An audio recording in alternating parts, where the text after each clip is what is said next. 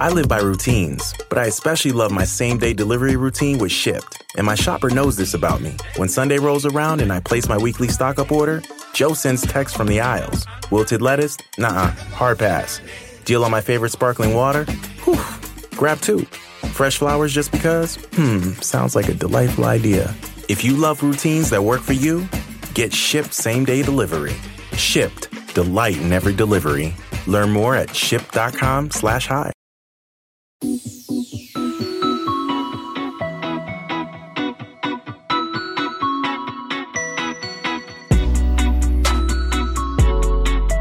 Welcome back to Pod Save the World. I'm Tommy Vitor. I'm Ben Rhodes. Ben. In the flesh. Great to see you. Good to be here. Did you enjoy America's birthday?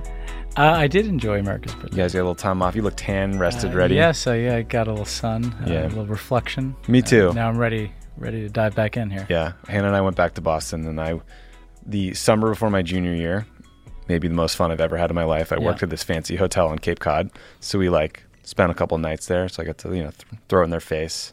Yeah, that's good. Remind them of the fact that they'd actually fired me at the end of the summer for things we won't get into on this It's always podcast. good to use national holidays to settle scores. I went to Hawaii, which was interesting because we used to go to staff Obama. Yeah.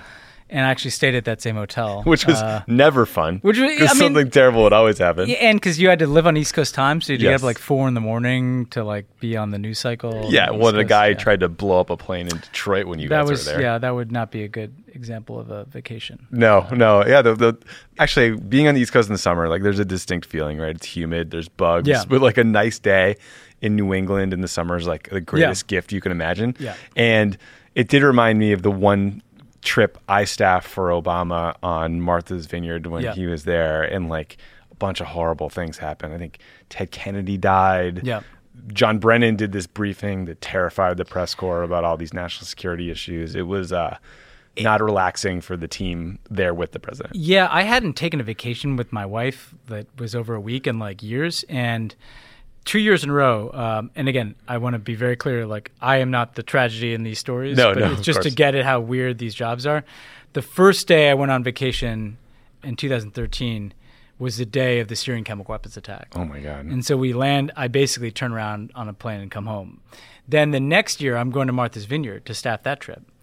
And the flight takes off to go to Martha's Vineyard, and the first ISIS beheading happened while we were on that flight. I had to go tell Obama. So it's a reminder that the world followed you anywhere you were in those jobs. Now nobody cares what I think about anything. Me either. So I can go to Hawaii. But, Well, here we are. But I have to say, I was really missing not getting to do a quick update on the news on this show last week.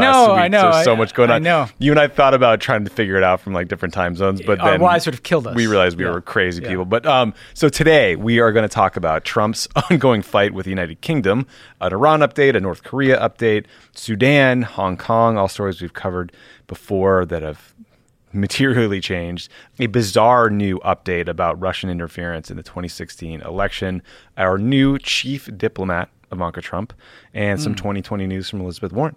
And then we are joined by E.J. Temelkaran, who wrote an amazing book called How to Lose a Country, The 7 Steps from Democracy to Dictatorship. She's Turkish, although I don't believe she's allowed in the country anymore because Erdogan is terrified of her. Yeah, she's kind of on every blacklist that you can be on in Turkey. Yeah, so she's on this podcast. She is a badass. Quick housekeeping thing. Make sure to check out our new Crooked mini-series, Reclaiming Patriotism. What does patriotism mean, Ben? Who gets to call themselves a patriot? Doesn't matter. The series is hosted by Ken Harbaugh. He's a former Navy pilot who ran for Congress in Cincinnati area, I believe. Ken's going to sit down with people you've heard of like Pete Buttigieg, Tammy Duckworth, Barbara Lee. It's a cool series, thoughtful guy, so check it out. Okay, let's talk about our special relationship with the United Kingdom. Yes, on Monday and Tuesday, President Trump lashed out at the British Prime Minister, Theresa May, and Britain's ambassador to the U.S., Kim Derrick, who I'm sure you know pretty well. I know very well. Yeah, I know Kim very well. A very well thought of individual. Yeah. Trump's ego was bruised after reports that diplomatic cables the ambassador wrote had described Trump as, quote, radiating insecurity and, quote, diplomatically clumsy and inept. Boy, did Trump prove him wrong by lashing out on Twitter, right? Yeah. Way to own him. I mean, well, first of all, I knew Kim, he was David Cameron's national security advisor. Right. So this That's is a how I met senior guy. I mean, this guy is very qualified for this job. And he was ambassador at the end of the Obama administration, the beginning of this one. part of what's so stupid about this controversy is everything he said is painfully obvious, right? That Trump is insecure, that they're incompetent, but because this was like a secret, leaked memo, pretty obvious and anodyne conclusions about Trump get blown up into some gigantic kerfuffle. I'm sure that every single ambassador thinks the same things about Trump, right? And also the way the UK works is these are like foreign service officers. These aren't like politicians that we put there, right? I should add, by the way, Trump's own ambassadors have like trolled the people where they're, we've talked about Rich Grinnell in Germany, essentially, undermining Angela Merkel. So it's not as if they're sitting in a glass house here. Dude, Trump has said meaner things on the record about Theresa May about than was Theresa said about May, him in these cables. about Sadiq Khan, the mayor of London. So this is just confirmation that the world thinks. But what's useful about this is that Trump continues to insist that somehow he's respected around the world. And we see yet another data point here. Every public opinion poll says that's not the case. When we actually hear the unvarnished views of foreign leaders, we learn that's not the case. The fact that the French put out that video of Ivanka that we're going to talk about later shows you how much the French respect Trump and his family, right? So the takeaway that Americans should have here is our closest allies think that this guy is crazy, incompetent, and insecure, and that we have collectively made an insane decision as Americans by putting him in the presidency.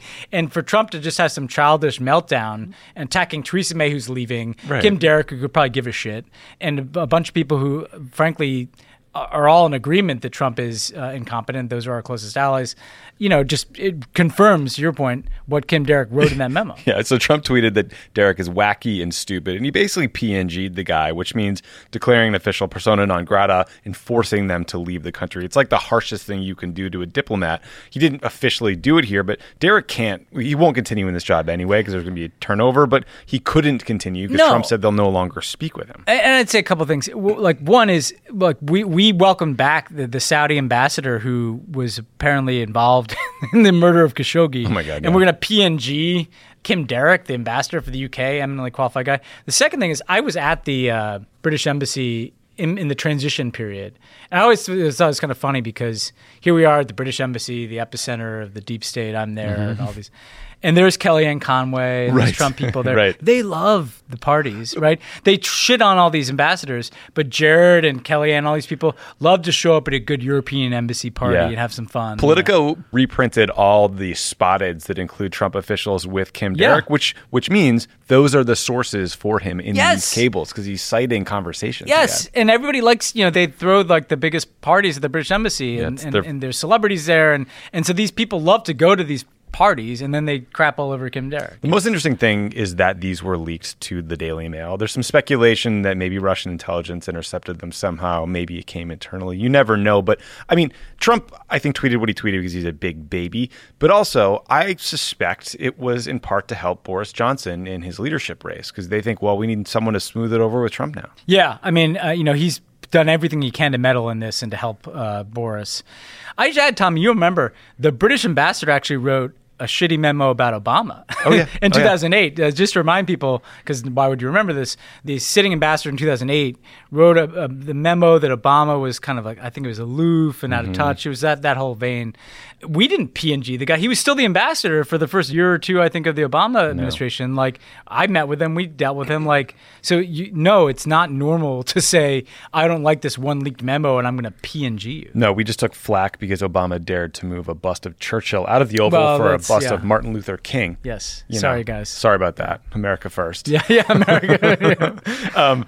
Another big update was the nuclear brinksmanship with Iran continues. So on Monday, Iranian officials announced that they'd enriched uranium above the 3.67% limit set by the Iran deal. So I'm going to attempt a brief overview of this, although I don't know what the hell I'm talking about. But basically, you can find trace elements of uranium all over the place, soil and water, whatever. It's mined every year, like tons and tons of it. But only a tiny percentage of naturally occurring uranium contains the highly radioactive isotope called U-235 that you can use for nuclear power or at like a super high concentration, over 90% concentration of bomb. So you have to enrich it or concentrate it. So that means you spin it around super fast in a centrifuge until you separate all that good shit, all the dank uranium. So What the Iranians announced is a tiny step forward in terms of what it would take to create a nuclear weapon, but it's clearly designed to get the world's attention, and presumably the Iranians think this will give them some sort of leverage in a negotiation. It comes after they exceeded a different limit that was part of the deal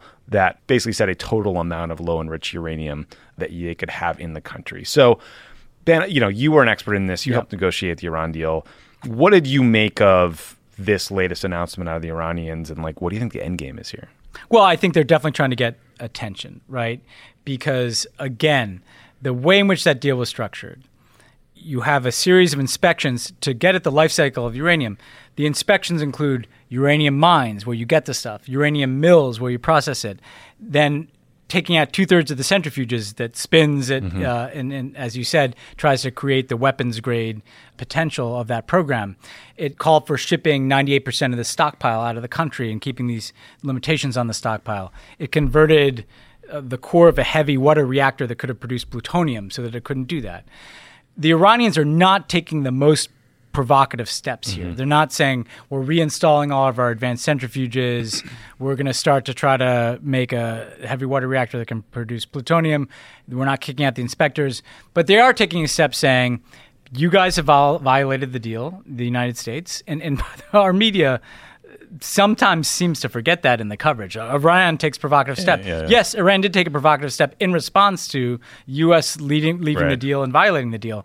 I think what they're trying to do is say, okay, we can take a provocative step as well. We're going to take this incremental step to violate. Yes, this would violate the terms of the agreement, begin to reaccumulate some stockpile of enriched uranium, show the United States, hey, look, we can start to move towards having enough material for a nuclear weapon again, unless you're willing to come back to the negotiating table or daring us to bomb Iran, which they've seen Trump doesn't want to do, right? So the Iranians have seen two things. They've seen North Korea getting the sweetheart treatment because they already have a nuclear weapon, and they've seen that Trump doesn't really want to go through this war that John Bolton wants him to have.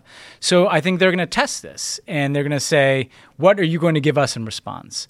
And what will be interesting to watch is if the Europeans and maybe even the Trump administration says, okay, we'll float a little bit of relaxation of some of these sanctions to get back into a negotiation, ironically, to try to recreate something like the Iran deal. And that's why this is so frustrating, is that Trump now says he wants to negotiate. The deal you'd negotiate is the one that existed or some variation of it, and that's where we are. It's amazing to see all these former opponents of the Iran deal come out in support of essentially the concept of the Iran deal. So here's one tweet, actually two tweets from AIPAC. Quote, we cannot allow the world's leading state sponsor of terror to enrich the uranium necessary to build a nuclear weapon. When previously faced with severe economic pressure, the Iranian regime negotiated limits on its nuclear program for financial relief. The burden is on the Iranian regime to end its illicit nuclear program and accept American offers to negotiate a comprehensive agreement, blah, blah, blah, blah, blah. They're calling for the Iran deal. There's no illicit program because we have a deal that puts inspections in there that allows us to see the program. I thought my next question would trigger you, not that one. No, but these AIPAC people, they were against the deal before it existed because that was the line that Netanyahu had taken. They spent tens of millions of dollars against this deal, right? What was the PAC? Emergency Committee? Yeah, well, then you throw in the Emergency Committee for the Protection of Israel, United Against the Nuclear Iran, all these Gulf-funded, shadowy-funded, Sheldon Adelson-funded organizations spend years lying about what's in the Iran deal, trashing the Iran deal. They get what they want. They get Trump to do exactly what they want. We're going to pull out and we're going to sanction these guys. And what happened? They pulled out, they sanctioned these guys. Their behavior got worse. They fucking start shooting down drones, and they're restarting their nuclear program, which is the most predictable thing that could ever happen. What did you think was going to happen when you pulled out of this deal that you guys spent years trashing, right? And that's because it was not on the level. It was politics. It was about stirring up their political supporters, whether they're in the U.S. or in Israel, or obviously the Saudis and the Emiratis have their own agendas. And now here we are, and these people want to negotiate the Iran deal all over again. AIPAC is suddenly... AIPAC said, let's fucking get the tape here. They said, no, if you don't address all these other aspects of Iranian behavior, it's support for terrorism, it's meddling in other nations, if you don't address all those things, no deal. Now they're saying, oh no, a formula of sanctions relief in exchange for restrictions on the nuclear program is a great idea?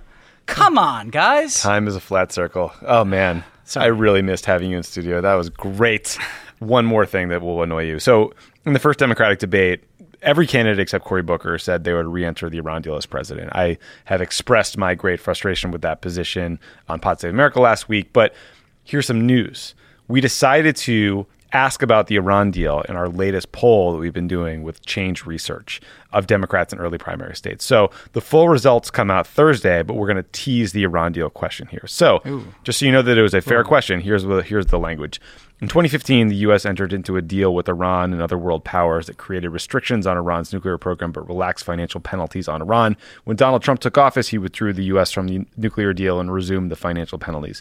Do you think the next president should re-enter the Iran deal? 85% said yes. 4% said no. 12% didn't know or had no opinion. So in conclusion, Booker's position is bad policy and bad politics, and I just cannot understand it. Thank you for pulling that. And look, for the life of me, I can't understand what on earth Cory Booker was thinking. Like, what's a fair-minded, here's the fair-minded thing, which is we are now out of this deal, and if we were going to come back into it, we should leverage the fact that we're out of the deal to force Iran to make additional concessions, right? You deconstructed this pretty well in Pod Save America. The only thing I'd add to this is, obviously, when we're the ones who violated the deal, it completely blows up our credibility to say, and we're only going to come back in if and when you make additional concessions. How are we going to get the Russians and the Chinese on board with that? The only reason we got the Iran deal in place is because we had a united front among our allies and Russia and China.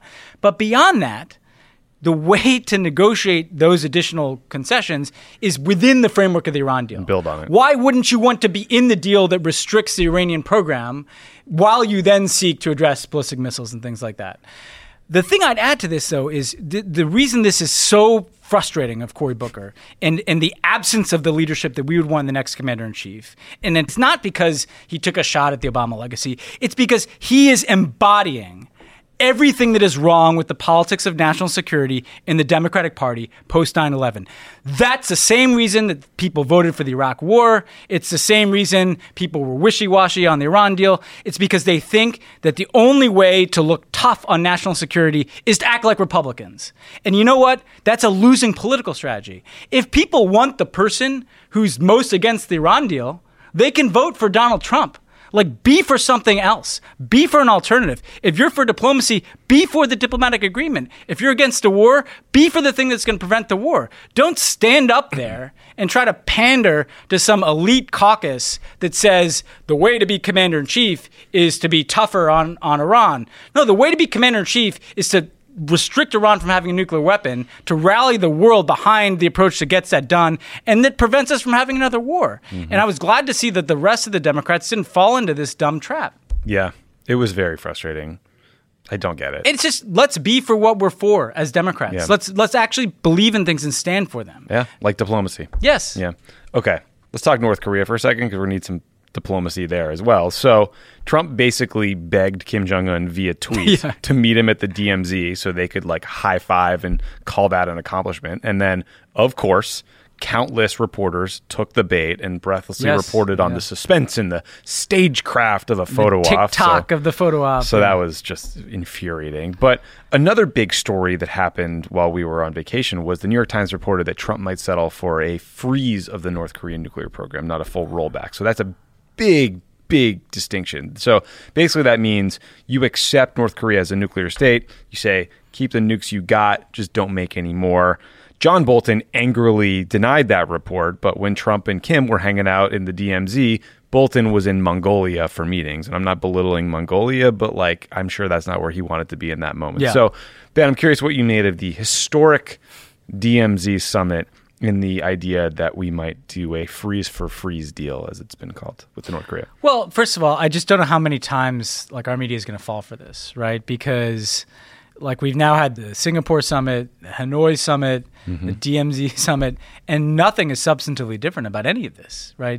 There's no role. Nothing is changing. North Korea is still building nuclear weapons. They've been testing missiles. But every time this is treated as some momentous event. And I think it confirms, Trump, what he understands, he doesn't understand foreign policy. at all. No. He doesn't understand nuclear physics at all. He understands the American media. And he understands that if he can create the impression that he's solving a problem, that's what most people in America are going to consume. Oh, North Korea was a big problem a couple years ago, but now he's shaking hands at the DMZ and the media is breathlessly saying how historic it is, and it just seems like the problem is solved. And that's why it's important to at least be pointing out that it's not, and also to be pointing out there's something grotesque about this embracing of this dictator. I mean, we took a risk in meeting with, say, a Raul Castro, who is nowhere near in the same league in terms of barbarity and being a murderous dictator as Kim Jong-un. And we took all this grief for it. This guy, let's not forget the character of the man that he's embracing and praising lavishly. A man who runs concentration camps, a man who killed his half-brother in another country. With VX gas. The Freeze for Freezing, I think, is the right place to start. I wish that they had started there back in Singapore, right? In other words, this is what we did essentially on the way to the Iran deal. We started with an interim agreement that froze the Iranian program, had some steps to roll it back. So I actually think that if you were designing this process from the beginning, you would start there. And they're kind of getting back to where you would begin. The problem is the North Koreans have meanwhile banked all this legitimacy, all this international embrace. And all the enrichment activity we were talking about with Iran, they've probably been doing as fast as they possibly can this whole time. Yeah, they've just thrown their foot on the gas. And what they've also seen is they've seen Trump tear up the Iran deal. And I really mean this. Why would North Korea ever give up nuclear weapons? How could you ever trust if the United States won't stay in a deal with a country that is complying with the deal and doesn't have nuclear weapons, why would you ever give them up? I mean, this is the intangible thing that Trump lost, the credibility of the United States to keep agreements. So the most they're ever going to do is say, we'll freeze some stuff for a while, get rid of those sanctions, and nothing will be materially different. So a freeze works if it's a part of a broader strategy to work for a rollback of that program, even if you may never get it all the way rolled back. What they're doing, I think, is giving all the reward to North Korea over the last year and a half, and maybe now circling back around to the minimum that you could achieve. The other intangible thing that we've lost, or actually it's kind of tangible, is the trust of all of our allies. The Japanese, the South Koreans. I mean, they're all a little freaked out about what we're doing here. And this is sort of, in some ways, talking about Trump and North Korea is a very unsatisfying conversation to have every time, because you feel like you're sounding the alarm and tearing your hair out and saying, hey, guys, the problem is still there. It's still getting worse. But that is never the focus of the coverage. What I want to stress here is I want to be for this. Right? I want a diplomatic resolution. I did the diplomacy with Cuba. I supported the diplomacy with Iran. I believe in diplomacy to solve these problems. But the way in which you conduct the diplomacy matters, and also the motivation matters. I don't think Trump really cares about solving this problem. I think he just saw this as a way to generate this kind of reality shows. I mean, one of the things that tells you everything you need to know here, and obviously being defensive as someone who worked for Obama, but the last time he embraced Kim Jong-un, he said Obama wanted to go to war with North Korea, and Donald Trump prevented the war. This time, he said Obama was desperate for a meeting. I know. And why does that get reported? You don't have to repeat his lies. Yeah, neither are true. We weren't about to go to war, nor did we ask for a meeting. It's just neither of them are true. But the point is, he's not interested in a problem solving. He's interested in essentially, how does he politicize this relationship? Yeah. So I'm better than Obama. I have my photo op. I get a lot of. He could have written the headlines for Chuck Todd or whomever, the showman on the world stage, right? That's what he wants people to consume, because they know they're not going to be consuming the analysis piece that actually says, well, the whole time he's been talking to North Korea, they've been building nuclear weapons. Yeah, it's a nightmare. Okay. Another story we've been talking about a bunch is in Sudan. So Ben and I have talked about it. You've heard from Wafame El Amin, who's a Sudanese American organizing the diaspora in D.C. and other places. So there have been these amazing protest movements, and then they turned violent because the military just cracked down on these protesters and killed hundreds of them. So then on July 4th, the civilian and military leaders in Sudan said they'd reach a power sharing agreement that will hopefully lead to a transition to democracy. Here's how it's supposed to work. They're going to form a council made up of half civilian leaders, half military leaders, and then one additional person that's named. They're supposed to rotate who's in charge. So the military is supposed to be in charge for the first 21 months. The civilians are supposed to be in charge for the next 18. Then after that interim period, Sudan is supposed to hold elections, and the country is going to allegedly transition to full democratic civilian rule. I mean, first and foremost, Ben, like, these brave protesters deserve a ton of credit. I can't imagine a scarier place to do what they did. They put their lives on the line. That said, I'm very worried about the more detail I read about this agreement and all the ways it could go south. I mean, a lot of these generals are notorious, like, war criminals. It sounds like the United States pushed really, really hard for a deal to come together quickly that seems to have advantaged the military in every way possible, and also gave people on this council immunity for the murder of these protesters. But I don't know. I want to be hopeful, but it's tough. Like, this deal feels very fraught to me. It feels a lot to me like the Sudanese military has been working off of the Egyptian military's playbook, right? In terms of how they acted like they're on the side of the protests. It's like Egypt happening in a much more condensed time frame, right? They acted like they're on the side of the protests. They removed the front man, Bashir. Then they get tired of the protests. They crack down. They clear the square. They agree to some pretty long, lengthy timeline before they would have to turn things over. 3 years? That's plenty of time for them to rig everything. Frankly, I'm skeptical that they'll ever keep this deal and turn things over. So, I think they're trying to make the protests go away. And I think right now, though, they have a very strong hand. And I think the people of Sudan are just going to have to find ways to continue to mobilize. And I would like for them to have more support, not just from the United States, but potentially from within, the African Union, some other African countries, although that's not that likely. But because right now, this deal does feel to me a bit like, a wolf in sheep's clothing. You're saying, we're here for democracy, but, we get to stay in charge for a while, and maybe we'll hand it off to you. Yeah, and we got all the tanks and guns. Yeah. Another big protest movement we've been watching closely is in Hong Kong. So to catch you guys up, the legislature in Hong Kong was pushing a bill that would have allowed Hong Kong residents to be extradited to mainland China for prosecution. That understandably terrified residents who didn't want to get thrown away into the Chinese judicial system on trumped-up charges and never be seen again. So there were these massive protests, like a quarter of the population, massive. And Carrie Lam, Hong Kong's chief executive, partially backed down. She declared the extradition bill dead, but protesters wisely worry that she's dishonest in parsing words, and they want her to promise essentially not to initiate the bill ever again during her term, because they worry that she'll just shelve it for a while and then put it back forward. So until that happens, it looks like these protests are going to continue, and the Chinese seem to be increasingly agitated by it. For example, there was an activist or a singer from Hong Kong testifying at the UN yesterday. The Chinese kept interrupting with points of order, et cetera. So I don't know. I again, like, incredibly brave protesters taking to the street. It's good to see that people are still fighting for democracy, but this one is not over yet either. No, I mean, clearly they have the upper hand right now. So you saw the chief executive of Hong Kong try to say the bill's, dead, but it's, nobody really believes that. I think, though, what the people of Hong Kong have showed us is they've broken through kind of the fear factor, right? And they've continued this mass mobilization. Obviously, the Chinese government strategy is going to be to try to wait them out and then start squeezing again. I think that part of what we're seeing in lots of different parts of the world is control is really in the hands of autocrats, right? And control can take the form of weapons in Sudan. It can take the form of surveillance technologies in China. But the one thing they can't control for is mass mobilization. People really do have a certain amount of power, right? And we'll talk to Ece here in a moment about Turkey too. But people took back some control in those elections in Istanbul. They were, Erdogan tried to demoralize them by invalidating the elections, as they turned out again.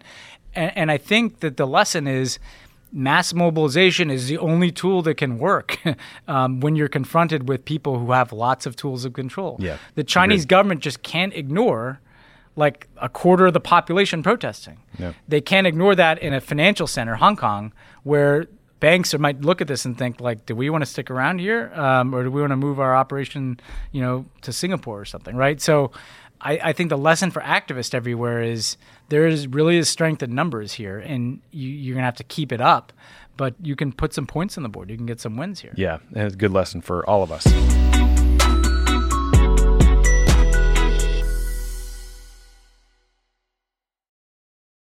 Ask Sherwin-Williams and get 30% off Duration and Super Deck products May 17th through the 20th. That means 30% off our most popular color family, blue.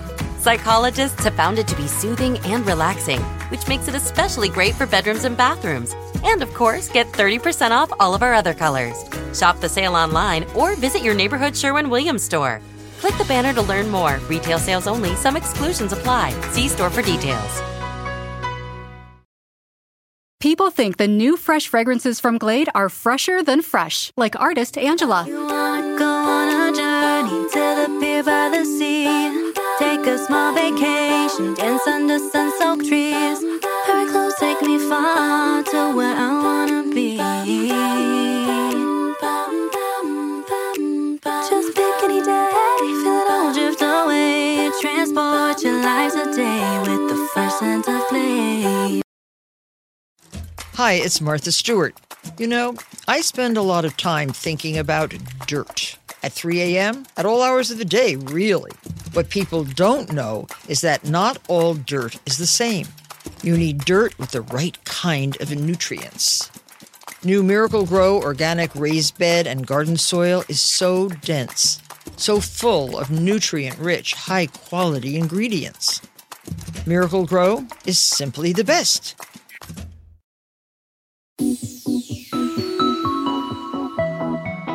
Let's talk about Russia for a minute. There's a new report out from Yahoo News that details all the ways the Russian intelligence was behind this disgusting conspiracy theory around the 2016 elections about a murdered DNC staffer named Seth Rich.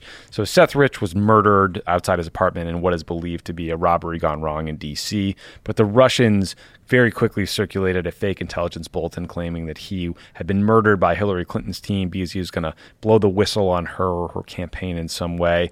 Truly ludicrous stuff, offensively craven, but a useful cover story for Russia to say, hey, this kid leaked all those documents to WikiLeaks, not us, right? We're innocent. So Russian intelligence fanned the flames of this conspiracy for years. They used their asset, Julian Assange. They used social media. And then they used useful idiots on Team Trump. Steve Bannon, like the worst human being in the world, sent a text message to a CBS producer that said, quote, "Huge story. He was a Bernie guy. It was a contract kill, obviously." That is craven. He sent that from the White House when he had access to the PDB and all the intelligence in the world. Alex Jones covered it. Roger Stone. A lot of morons at Fox News like Sean Hannity like gleefully ran with it. So I guess I'm not surprised that the Russians did this. But to me, the lesson is that their information would not have been that useful if not for the giddy cooperation from Trump creeps and the right-wing media. Full stop. Yeah, part of what was so tricky when I always try to explain to people when they say, would you guys should have done more to stop this Russian interference in the election, is that what the Russians did is they found narratives that were already on right-wing media or that were ripe for right-wing media, right? And they just shot content into that ecosystem, knowing that the right-wing media in the U.S. would do their work for them, right? So Fox will pick this up and run with it. Alex Jones will pick it up and run with it. That grifter, Mike Cernovich, the Pizzagate guy, will pick it up and run with it. And all they have to do is, amplify or invent a conspiracy theory, knowing that all the work will be done somewhere else. And if Barack Obama went out and said, well, this is a conspiracy theory, they're not going to listen to Barack Obama. And so what the Russians found is a weakness in our own society that they were just able to exploit. The fact that you have people who would want to believe something so crazy that, that Hillary Clinton's people had this poor young kid killed. And I should add, put his family through hell, right? Absolute hell. Imagine losing a loved one and then having all of these right-wing people gleefully inventing him being a part of conspiracies, him being complicit in potential crimes. Just maligning his character. Human being. The 27-year-old working his ass off and not some hype. We didn't have access to all these emails to leak them. No, and we all know people. We used to be that guy. Exactly. We used to be Seth Rich. We used to be the 20-something who wanted to make it in politics. So to me, it should, like, you hear about these conspiracies, sometimes we laugh at at Pizzagate or Benghazi's this kind of catchword. But what's happened is the kind of conspiracy theorizing of the right-wing media became a weapon for Russia, where, again, they didn't have to do that much work in order to have whatever narrative they wanted out there amplified by all these people who will choose to believe anything if it validates their worldview. Yeah. Speaking of people who don't have to do any work to get their message amplified, Ivanka Trump. Yeah. She has become the chief spokesperson / diplomat for the administration. So this goes back a little way. So obviously the White House press secretary, Sarah Huckabee Sanders, just resigned. So Trump's team went on this foreign trip, and they started having Ivanka record these readouts of meetings, like 30 or 60-second little videos of what happened in a meeting. And like back when Ben and I were at the NSC, you or like subject matter expert would go up to the podium and spend like 90 minutes talking about all the things that were discussed. I used to love doing that. Yeah, it was like cool. You get to nerd out for once. Yeah, but you get to like dig deep on policy. She's not doing any of that. So she's jumping into photo ops with world leaders. She has no subject matter expertise. And then the French released this painful video of Ivanka trying to jump into a conversation at the G20 with Theresa May, Emmanuel Macron, and Christine Lagarde from the IMF. And they're just like, get out of here. Like, you have no idea what you're talking about. So it's fun to clown on her. A lot of fun was had on Twitter, but it's also an actual problem because if I'm watching the United States from afar, I'm wondering when the U.S. transitioned to a constitutional monarchy. Yeah. I mean, first of all, I a couple of times recorded those videos. Oh, like what would happen in Obama meetings? I did the quick readout for the digital team. Like nobody watched them. Right. I mean, so I guess maybe I don't have the star power that Ivanka has. They look like hostage videos too. But There's anyway, a bit of a state media vibe too. It's it's a good idea from the social media team, but it's like in practice a little weird. Yeah, don't tell Tanya that here. I know. Yeah. Well, cover yours, Tanya. But I think we can't get over the embarrassment here. The G20 is the most important collection of countries in the world, right? The French, I'm wondering why they release this. It's kind of, it's amazing. It's a brilliant troll, but essentially, you get Christine Lagarde, like, responsible for the world economy. You've got Theresa May, the Prime Minister of the UK, obviously on her way out, but you got Emmanuel Macron, and these are serious world leaders. And then you have this daughter of the president. We're the most powerful nation in the history of the world at the collection of the most powerful nations in the world today.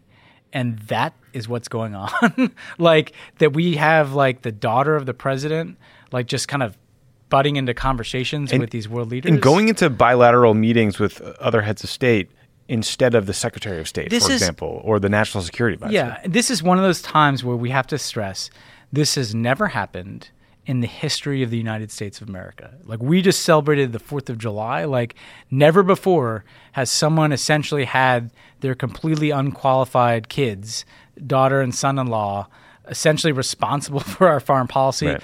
By the way, I used to go to these sessions, right? So you have the area where everybody can be, like staff like me could be. And then you have what's called the leaders lounge, where it's only leaders. I don't even know what she's doing in there. No. That's supposed to be just leaders. That's a reason why that conversation. So clearly Trump is also like bending the rules, jamming his daughter and son-in-law, who, by the way, also have all kinds of business interests floating around these different countries, just jamming in there. So what? So she can have fantasy camp as a diplomat? Like, so she can play at Madam Secretary or something? Like, I think it's worse. I think that they're trying to set her up to get nominated as ambassador to the UN. That would be my exit strategy if I were her to get back to New York. I mean, just so that they can complete the House of Cards like the cycle here, where where the sexual predator who's president nominates the woman in his life for the UN. Spoiler. I mean, like, I don't think Americans though. It's like the North Korea thing, like, oh, it's part of the reality show. There's Ivanka, and Ivanka's like the more pleasant face and isn't quite as infuriating as Jared. I don't think Americans understand, like, everyone else around the world. I mean, to quote Donald Trump, they're laughing at us, right? Like, this is a joke. Like, that this person is butting into conversations about the global economy of the G20. Like, what is happening here, right? Know, and there's no, and again, it's like other countries have dealt with the corrupt son-in-law down the hall, or the daughter who's the favorite, child of the dear leader, but not the United States of America. Like, that's something that happens in countries that we think are broken and that are hopelessly corrupt, right? And how we recover from this, like how we indicate that we as a nation have learned our lesson, that the affairs of the world entrusted us to run it for decades. Like, we built all these institutions. We set up the G20. We set up the G7. We set up the United Nations. And yes, we share power and influence. But like, now, who's ever going to trust us again when essentially all these institutions that we set up, the UN, the G20, to help the world solve problems, become essentially fantasy camp for the president's kids? Like, that's not a good look for a superpower. Yeah. In fact, that's like a way to get your ticket punched out of the business of being a superpower.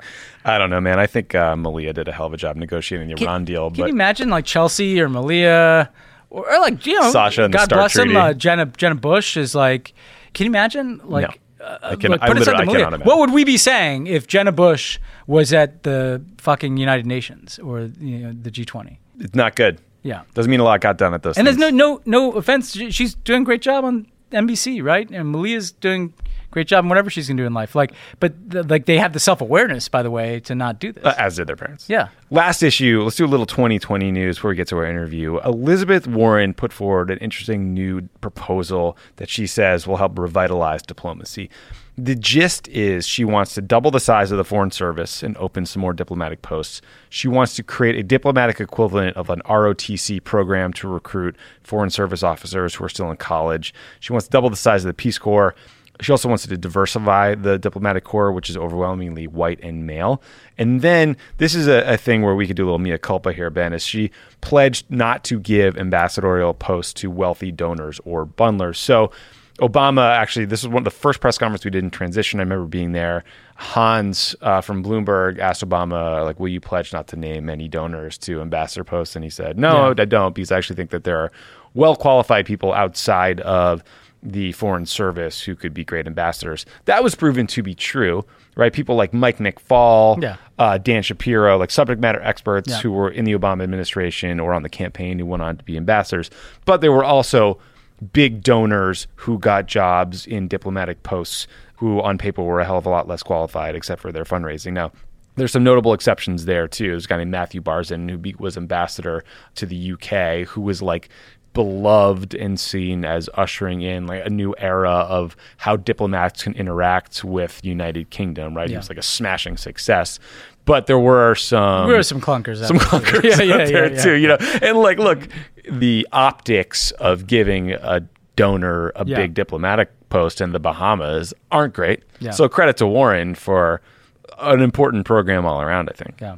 Yeah, I like first of all, the donor thing will get a lot of attention. And look, it's a principled stand that is entirely consistent with her broader message. Mm-hmm. So, you know, she's not just singling out these kinds of donors. She's not doing high dollar fundraisers. I do think it will be important for them to say there are people who might not be Foreign Service officers who can be ambassadors, who are just experts. That said, what I love about this plan, and I think it's a great plan and shows that Elizabeth Warren's plans extend to foreign policy, is that the State Department is completely broken, hollowed out because of what Trump has done. Literally. It is going to need to be an all-hands-on-deck effort to restore it. And what I love is we're going to have to enlist the American people, particularly young people, in this work of rebuilding the State Department and showing the world a new face.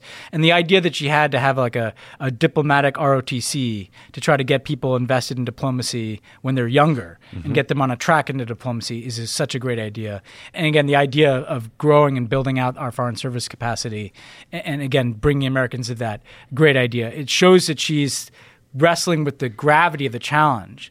It's not just going to be like get a new president and get a new Secretary of State. Like we have lost thousands of years of experience from the mass exodus of people who've either resigned because of Trump or who were like summarily kicked out the door by Rex Tillerson. And I think, you know, she's once again shown that she gets it. It's not just the policy, it's how are you going to implement the policy. And here, rebuilding the State Department, I hope this is one entry and I hope the other candidates have similar plans. We've given shout out to our buddy Matt Duss, who's done a great job for Bernie. There's a terrific staffer for Elizabeth Warren named Sasha Baker. You can follow her on Twitter now. Cool. She just went live on Twitter. But she, smart people around Warren too, and a very needed entry to this debate. Yeah, not only are these good ideas, but they wrote a long Medium post where they framed it well. I think there's some stat in there that's like there are more people who work in military supermarkets or kitchens than there are foreign service officers. Yeah, there are more people in military bands at one point. The funding discrepancy is just insane. And when you think about the importance of investing in preventing wars versus fighting them, everyone seems to benefit here. Well, look, the challenges in American foreign policy, as in the American economy, are structural, right? And Warren has pointed out, and I've learned a lot from listening to her about the structural inequities in the American economy. There is a structural problem in a foreign policy apparatus where the Defense Department is sitting on $1 trillion and the State Department is fighting for a few tens of billions of dollars. There's a structural problem when you have this massive workforce, millions of people working either in the uniformed military or the Pentagon, and we're hemorrhaging career ambassadors at the State Department. And so she's trying to right that balance once again. And again, if we are concerned about the militarization of American foreign policy, that's not always the fault of the military. Just like it's not the fault of the military that they had to roll tanks through Washington, D.C. That's like the decision that presidents make and that Congress makes. And she's saying, if we really want to address this and we want to reprioritize diplomacy, we need to hire more diplomats and we need to bring more people into the process. Man, we didn't even talk about the tanks in the street. I've forgotten about that already. Like a checkered and dark day. Can I just say something as a former speechwriter? One, every time Trump doesn't vomit onto the podium or insult people, everybody's like, well, he actually gave a unifying speech. He gave a paint by the numbers speech that any junior speechwriter in the House, no offense to junior speechwriters in the House, could write. And then everybody goes wild. Two, it's well, actually, it turned out not to be a divisive event. No. By the time he got up there, once you've had the Joint Chiefs forced into a political event where they're giving out RNC tickets and they're paying millions of dollars to roll tanks for a photo op through Washington, it's already divisive, guys. Mm-hmm. It doesn't matter what the fuck he says. Yeah, July 4th is so easy to not make divisive. Obama used to have a party on the South Lawn. There were tons of service members invited. They put on a concert for them. We went as staffers. Some supporters went. But it wasn't like we were closing down the mall to hawk tickets for the RNC. It was about service and the troops. It was and probably none of you are aware of it, and that's because we low-keyed it. But the reality is we went to that big barbecue on the South Lawn. The people invited were the military. So this idea that Trump is, I heard some people say, well, Trump gets it. You wait to pay tribute to the military on July 4th. No, the people that got the tickets to that event were vets and wounded warriors, right? Yep. We just didn't, tattoo it on our forehead and have a bunch of generals stand next to us while some tanks rolled through the Lincoln Memorial. You know? God, speaking of days off that weren't, I remember being at that event on the South Lawn, had a couple drinks, and I got an email from John Brennan who was like, so-and-so at the New York Times is about to publish a piece of intelligence about our relationship with some country that will end our access to something critical forever. And I sprinted back upstairs. John Brennan's to the least subtle emailer. You think his Twitter is that's actually how he talks. I know. Like you, sir. How dare you, sir? That's actually people think it's some Twitter persona that he has. No, there's also a lot of Jersey in there. Yeah. Sleeps with the fishes. But and things but very articulate Jersey. Yes, very articulate Jersey. No offense to the rest of Jersey. I mean, just there's this kind of King's English meets Jersey bar meets CIA operative that all comes together in John Brennan. Yeah, unique package. That sounds right. Yeah. Okay, scores were settled. I feel like cleansed. What have I got to lose with AIPAC here? They love you. And I'll say Cory Booker. There's time to fix this. No, I find much to admire in Cory Booker. That's what's so disappointing here, right? Is that exactly he's this guy. He's so smart. He knows better. And he's this guy who calls on Democrats to not be afraid. He's been totally unafraid in the positions he's put forward on criminal justice and other issues.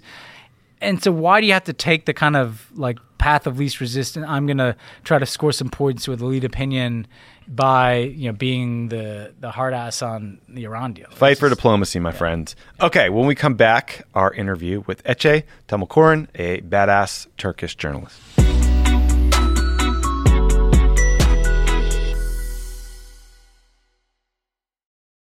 Ask Sherwin-Williams and get 30% off duration and super deck products May 17th through the 20th. That means 30% off our most popular color family, blue. Psychologists have found it to be soothing and relaxing, which makes it especially great for bedrooms and bathrooms. And of course, get 30% off all of our other colors. Shop the sale online or visit your neighborhood Sherwin-Williams store. Click the banner to learn more. Retail sales only. Some exclusions apply. See store for details. Why are smart businesses graduating to NetSuite by Oracle? Because NetSuite eliminates the expense of multiple business systems by consolidating your operations together into one. NetSuite is the #1 cloud financial system, bringing accounting, financial management, inventory, and HR into one platform and one source of truth. NetSuite reduces IT costs because it lives in the cloud with no hardware required, so you can access it from anywhere. You cut the cost and headaches of maintaining multiple systems because you've got one unified business management suite. Bringing all your major business processes into one platform improves efficiency, slashing manual tasks and errors. Over 37,000 companies have already made the move, so do the math. You'll see how you'll profit with NetSuite too. And now, by popular demand, NetSuite has extended its one-of-a-kind flexible financing program for a few more weeks. Just go to netsuite.com/podcast25 for more information. That's netsuite.com/podcast25. Shopify is the global commerce platform that helps you sell at every stage of your business. With the internet's best converting checkout, 36% better on average compared to other leading commerce platforms, Shopify helps you turn browsers into buyers. In fact, Shopify powers 10% of all e-commerce in the U.S. Sign up for a $1 per month trial period at shopify.com/podcast-free. All lowercase, shopify.com/podcast-free, shopify.com/podcast-free.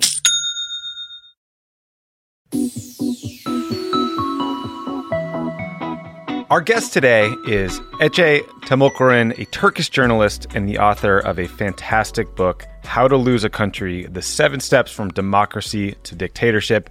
Calling in from your vacation. Thank you so much for being here. Thank you. So the book, How to Lose a Country, The 7 Steps from Democracy to Dictatorship, everyone I know who has read it has come away pretty much terrified by the parallels with what's been happening in America during the Trump administration. Can you walk us through the Erdogan playbook and how he has been strangling democracy in Turkey? Sure. But before doing that, I should maybe emphasize that I am really sad to hear this. People get terrified when they read the book. Well, actually, what I aimed at instead was to,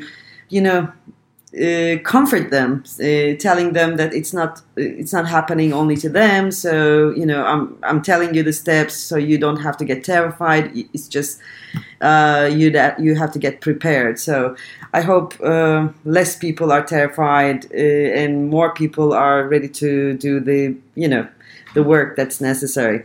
The Erdogan's playbook, or rather the playbook of all right-wing populists, both in Europe and in the United States, are 7 steps, basically. It is, first, they create a movement because the political party is over. They create a movement because the movement, the word itself, promises action, excitement, so to speak. And then they ask for a respect to be respected and to be recognized on the conventional stage of politics. And then once they get the respect, they elbow in themselves at the table of the conventional politics. And then on, until they seize the power, they use several tricks such as, politicizing, a manufactured kind of victimhood and so on. The second step is, once they get at the table of the conventional politics, they start disturbing the rationale and terrorizing the political dialogue. And then on, you see all these appalling, astonishing, surprising, shocking statements coming from right-wing populists or their spin doctors. And all of a sudden, you as a person who is capable of reasoning, basic human reasoning, you find yourself paralyzed, sort of. The third step is getting rid of the shame, and immorality is the new black, might be the motto of our times, I guess. They encourage, but not only encourage, that they politicize and mobilize shamelessness among their supporters. And then shamelessness become a badge of honor among the supporters of right-wing populist leader. And the third step is they dismantle the judiciary and political mechanism. And this comes, of course, after they seize the power. They play with the judiciary mechanism, they play with the institutions, and it's not only they put their own guys in important places, but also they create this idea of superfluousness of the state institutions. So you start thinking that, that state institutions that we thought of being so strong were actually paper tigers, so we can loot them as well. The supporters think like this. And then the fifth it's the use of political humor. Most of us think that laughing at these right-wing populists or their supporters would make everything easier. It is as if as long as we laugh at them, they're not real danger. It's a way to calm our anxieties in the beginning, but then it becomes a poisonous political attitude as well. And they use this. We become so busy with laughing at them, and meanwhile they do serious stuff, which is not easy to laugh at after a while. And the sixth is design your own citizen. And in order to do that, in order to design their own ideal citizen, they start with women. It's not coincidence that all around Europe and in the United States that women are targeted by right-wing populists' discourses and policies. Somehow, for some reason, all these leaders think that reshaping the women according to their own likings is an overnight job. So they start with women. And that is why all around the Western world at the moment, including Turkey and United States, women's rights are under attack. And the seventh is design your own country, which is the last step, which I hope United States won't be witnessing. They simply get rid of all those people who criticize, who are obstacles before the ultimate power.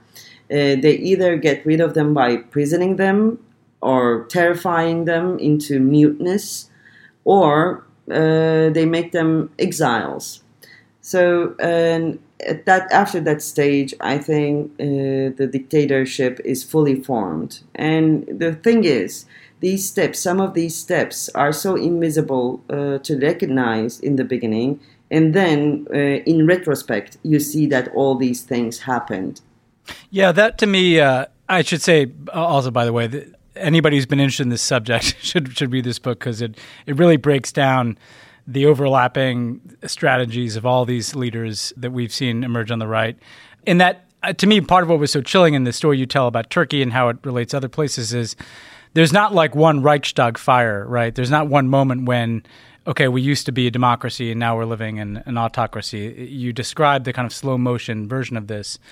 One of the areas I found really interesting to read about is how the media, of which we're all a part in a way, is essentially co-opted by these leaders and can't find the language to describe what's happening and is manipulated by them. In the U.S., what struck us in being in the White House is, Trump comes on the scene in 2011 saying Obama wasn't born in the U.S. The media is laughing at him, but they're putting him on every channel, over and over and over again. And that's how he builds his political brand. And you have some great anecdotes in the book about people trying to shame these leaders, to fact-check Nigel Farage or to fact-check Erdogan, and missing the point that these leaders don't care. They want the media as a foil, but they also depend on the media to essentially, be a tool for them to push their narratives. And I'm wondering, what is the appropriate way for journalists to describe what is happening? Because it feels like here in the U.S., people don't get it. They're covering every tweet from Trump. They're covering the issues that he wants to be covered, while also becoming the foil for his supporters to hate. What is the right way for an independent news media to deal with a Trump, an Erdogan, an Orban, a Farage? Well, Hannah Arendt has this amazingly, famous term, banality of evil. And I reversed the term to evil of banality in the book. And this is one of the reasons I did that, is this wrong attitude of media as well. All these banal things that Trump did, or Orban did, or any other right-wing populist, all these, shocking things, or really vulgar things. If we keep on following them, if we keep on multiplying them by publicizing it, there is no way that we can beat the evil of banality, evil of accumulated banality, so to speak. What American media did, almost as it was almost identical to Turkish media 15 years ago, was to find their first obsession, so to speak, was to find a common ground, a common language. How can we understand them? How can we embrace them, all these people who supported Trump? And then once it didn't work, it turned out to be a great, really severe polarization between the Trump supporters and the media. And New York Times was especially, vocal about that. And then it became this, almost a war of discourses between New York Times or, other media that is against Trump and Trump supporters. I think we shouldn't be forgetting that once people believe, I'm not saying convinced, once people wanted to believe in something, and in our case, unfortunately, it's Trump, it's not easy to refute their beliefs, because beliefs cannot be refuted. And this is what American media and part of the European media is trying to do. And then when it doesn't work, they start mocking these people, they start making fun of them, and then it gets really sarcastic, and it becomes really, at some point, it becomes ugly as well. I think what we have to do is to take it seriously to start with, and then follow the, classical rules of journalism. Follow the money. That's one of the, I think, most important rules of journalism. So instead of focusing on what Trump does or how funny he looks, how absurd he is, and so on and so forth, I think we as journalists should focus on the real powers that have put Trump there. There is one thing I see lacking in American media and in European media, which was also lacking in Turkey at the time. There are many journalists, many opinion makers, many politicians as well. They're trying to criticize Mr. Trump without criticizing the system itself. They behave as if only we can get rid of Trump, everything will be back to normal, or everything will be perfect again. I think we have passed that time, and Trump is not a reason of the political insanity we are all living, or his ilk, but actually he's the consequence of what we have been going through since 1980s.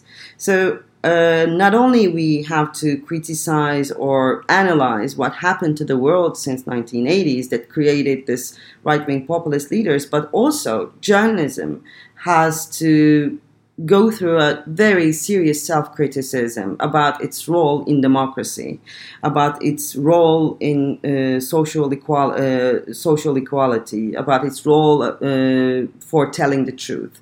So I think what we have to do is two things at the same time. Take seriously what's happening around us, no more jokes about it, and second, take seriously the fact that we have to criticize ourselves and the system itself that created Trump and his ilk. We've been following on this podcast, especially the elections in Turkey, right?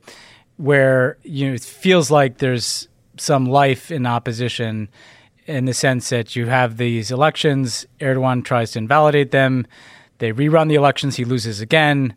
Obviously, we see this potential fracture in the party with Gül and Davutoglu potentially breaking off. Are we seeing the beginning of a potential rejection of Erdogan, or is this just another minor inconvenience for him as he consolidates what you would call his dictatorship, and by all accounts looks like a dictatorship? Well, I'm like, after 17 years of Mr. Erdogan, it's not easy not, to be precautious when you're happy. I am really happy that there is this almost in-your-face kind of win for opposition in Istanbul, and Istanbul mayoral elections was more than itself. I'm like, it was a change in political climate, and that change was so solid that you could touch it with your hands, and it was so funny, actually. Well, disgusting and funny to see that on the night of the elections, almost 5 minutes after the official results were announced, and that the opposition's win was, definite. I was watching the TV, all these political commentators, TV commentators, who have been devout supporters of Erdogan, turning into this new discourse like almost novice rebels.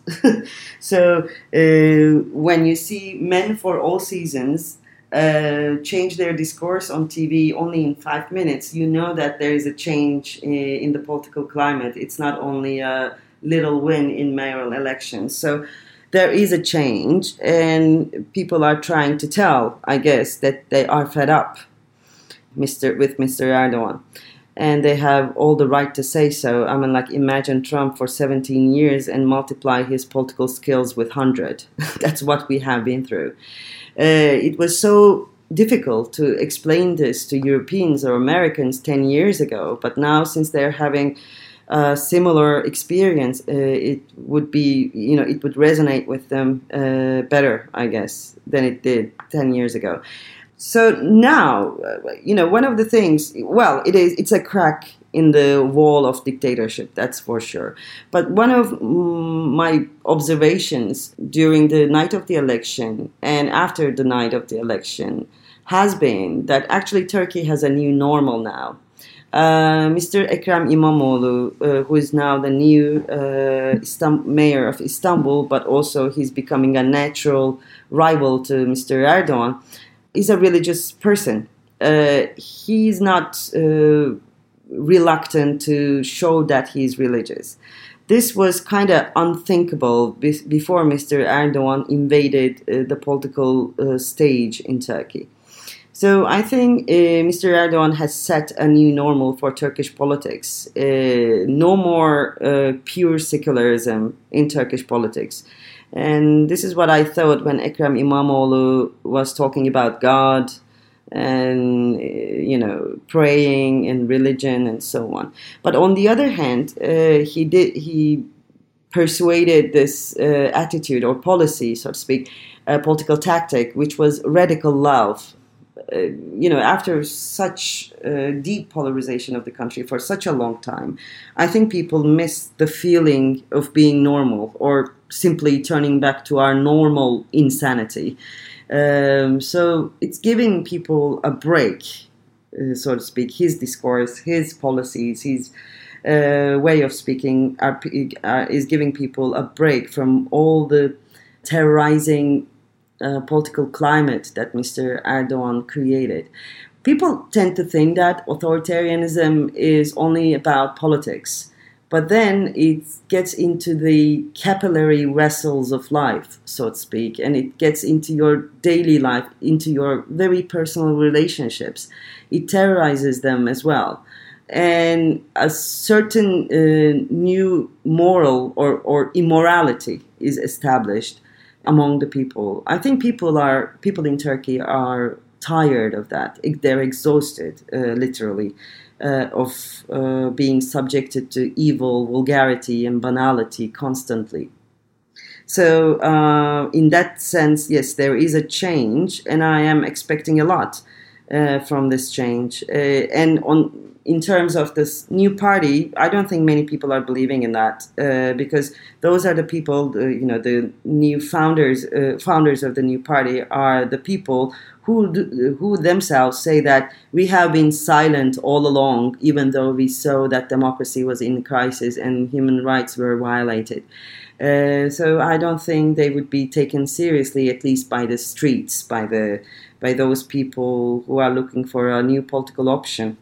So I sort of mentioned at the top that some people are depressed by the state of democracy in the U.S., but let's see if we can leave them on a hopeful note. What do you see in Europe, in the U.S., that gives you cause for hope? And what tools do you think people need to use to actually push back against creeping authoritarianism from Trump or from anybody else? Well, personally, I'm not a big fan of the word hope. I would rather go for the word determination. And, sometimes there is no hope, but you cannot take away determination from humankind. And I see the determination both in the United States and Europe. And I am very excited, actually, for the coming years. And everybody should be, Americans included, because for the first time in decades, they are awake and they are remembering that they are political subjects, not political objects. And that understanding of themselves as political objects have been imposed on them since 1980s. And now they are waking up and they are realizing they have to make decisions and they have to take action. And as they take action, they start understanding. All this time, we thought that understanding is not in that direct contact with action, but understanding without action is impossible. Therefore, I think people of Europe and people of the United States are now finally understanding not only the gravity of the situation, but also their own capabilities. And that is so exciting to me. And if we really want to talk about hope, I am hopeful about young women, because they are reacting as the canaries in a mine, and they are reacting very strong. I was proud as a woman and as a human being when I saw that the first immediate reaction came from American women on the day first, day one. They were out on the streets. I think one should be more than hopeful by looking at the strength, determination, and resilience of those women. The book is How to Lose a Country, The 7 Steps from Democracy to Dictatorship. Thank you so much for joining the show and taking time out of your vacation. We really appreciate it. Yeah, thanks a lot. Thank you for having me. That's it for Pod Save the World.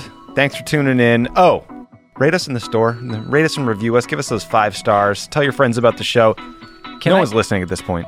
I just want to be say whatever you want about one thing. I read the reviews sometimes. Oh, do you? Yeah, which is, I probably shouldn't. Like, I stopped reading my Twitter mentions a while ago, but the reviews are very helpful. And some of you echo, like, there's a polarization around profanity on the reviews. Well, some people love it, some people don't. Look, so I hear about that. You're like my mother-in-law and my sister-in-law, me too.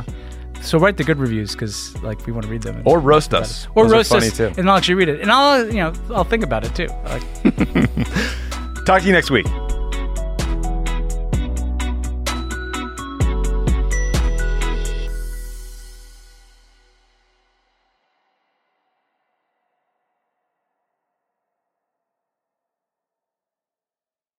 You can start your day off right when you find a professional on Angie to get your plumbing right first. Connect with skilled professionals to get all your home projects done well. Visit Angie.com. You can do this when you Angie that.